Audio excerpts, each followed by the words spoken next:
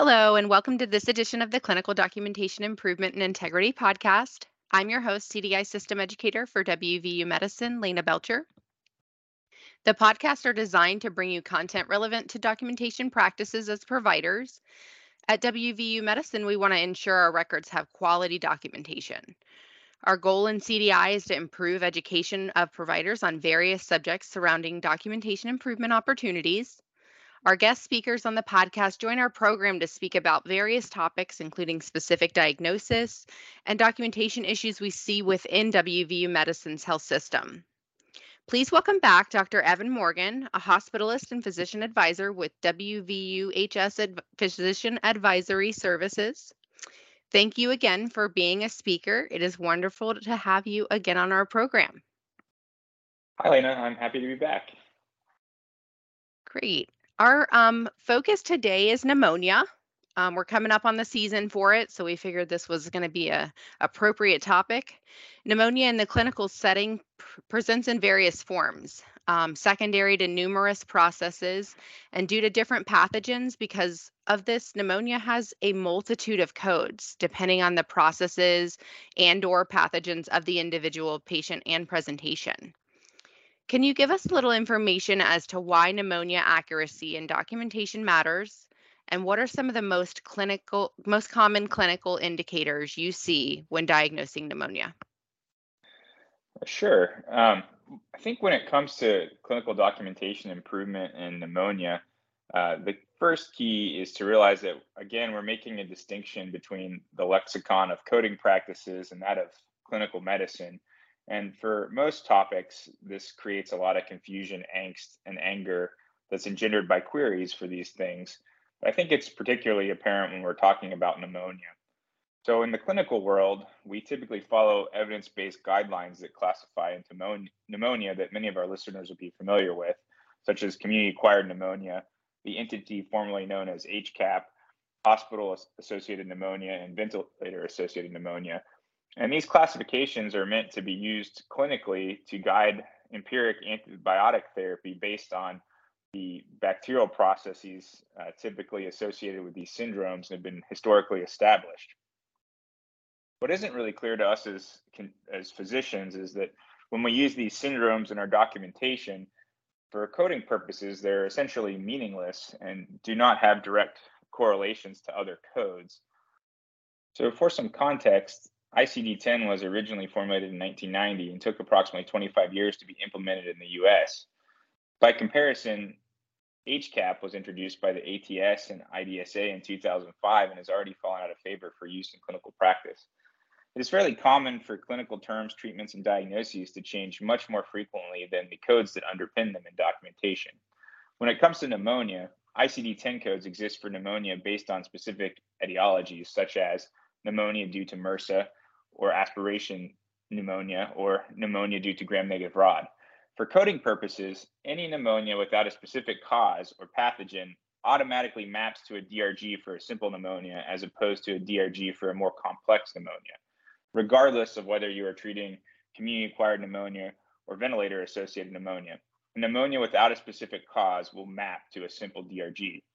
The DRG in pneumonia diagnosis is not only what can determine reimbursement, but also determines the severity of illness, risk of mortality, and expected length of stay. By not capturing codes for a complex pneumonia, patients that require more intensive treatment or have comorbidities or a medical history that predisposes them to higher risk may appear to be dying more frequently than expected and admitted or remaining hospitalized unnecessarily.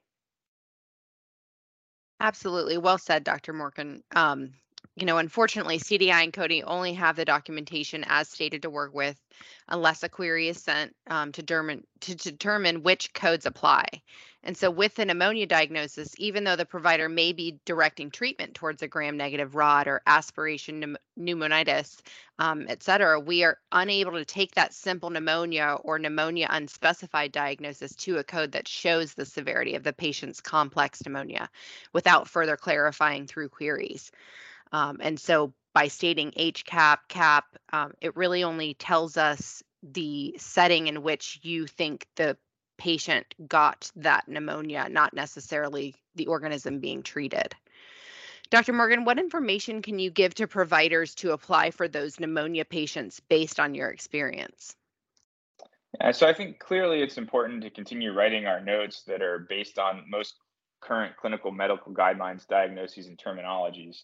But specifically with pneumonia, it's possible to kind of descriptively modify your documentation of these syndromes to explicitly capture codes that better reflect what the underlying potential bacterial cause of the medical syndrome you're treating might be. Documenting a cause of pneumonia is straightforward in cases of pneumonia in which you have positive culture data. However, as we know, it's not infrequent to encounter cases in which cultures are negative or simply were not obtained. Fortunately, in inpatient admissions only, coding rules allow for the use of particular modifiers to establish a degree of uncertainty in a diagnosis and still allowing that diagnosis to be coded as if it existed or was previously established. So these are where things like the terms probable, possible, cannot rule out, suspected, likely, and questionable can be used to modify them, which are acceptable as establishing that diagnosis as if it existed. You have to be careful here because it does not make sense to us necessarily, but for coding purposes, using words such as covering for, empiric treatment for, suggestive of, and consistent with are not acceptable modifiers to use for in clinical documentation. So in order to reconcile this practice with our established clinical syndromes in the absence of positive culture data, it's probably advisable to consider the reason behind the recommended empiric treatments that you've used for the case. For example, if a patient has recently been admitted and treated with multiple rounds of antibiotics for recurrent UTIs or wounds, and then represented to the hospital with fever, productive cough, and an infiltrate on chest x-ray, and is empirically started on treatment with cefepime, or perhaps the patient recently had documented influenza, recovered, and then presents with return of fever, worsening infiltrates, and shortness of breath, and therefore vancomycin is started in addition to ceftriaxone and doxycycline due to concern for post-influenza MRSA pneumonia. These presentations represent a more complex pneumonia for a patient. Additionally, clinical decision tools exist like the drug resistance in pneumonia or DRIP score for community-acquired pneumonia to risk stratify patients for drug-resistant pathogens that can be used to support a presumptive bacterial etiology for pneumonia. Even in cases where antibiotics are de-escalated after 48 hours with negative cultures and clinical improvement, it is still acceptable to document a diagnosis which reflects uncertainty, especially if the treatments you prescribed for the appropriate suspected bacterial cause are there. For the sake of argument, let's say the first patient was discharged home on amoxicillin clavulanic acid, and the second one went home on doxycycline and ceftonir. In both of these circumstances, even if the cultures are negative, it is acceptable to document pneumonia suspected to be due to gram-negative rod and pneumonia possibly due to MRSA on the discharge summary in order to reflect and obtain credit for the treatment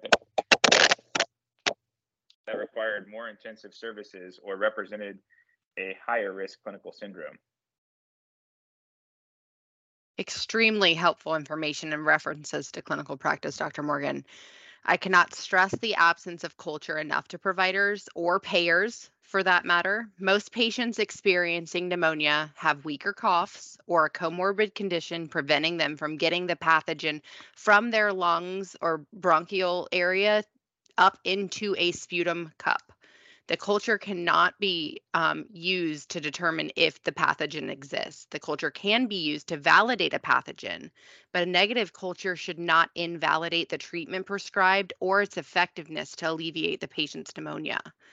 Linking the pneumonia, as you stated, to a pathogen we suspect is causing the symptoms is ultimately going to determine how severe clinicians believe the patient's pneumonia is. So, what warranted their admission or longer length of stay, and how effectively we are preventing them from developing a worsening condition like sepsis or acute respiratory failure. Lastly, Leyna, it's important to consider aspiration as a possible cause for pneumonia, as it also maps to a DRG consistent with the complex pneumonia.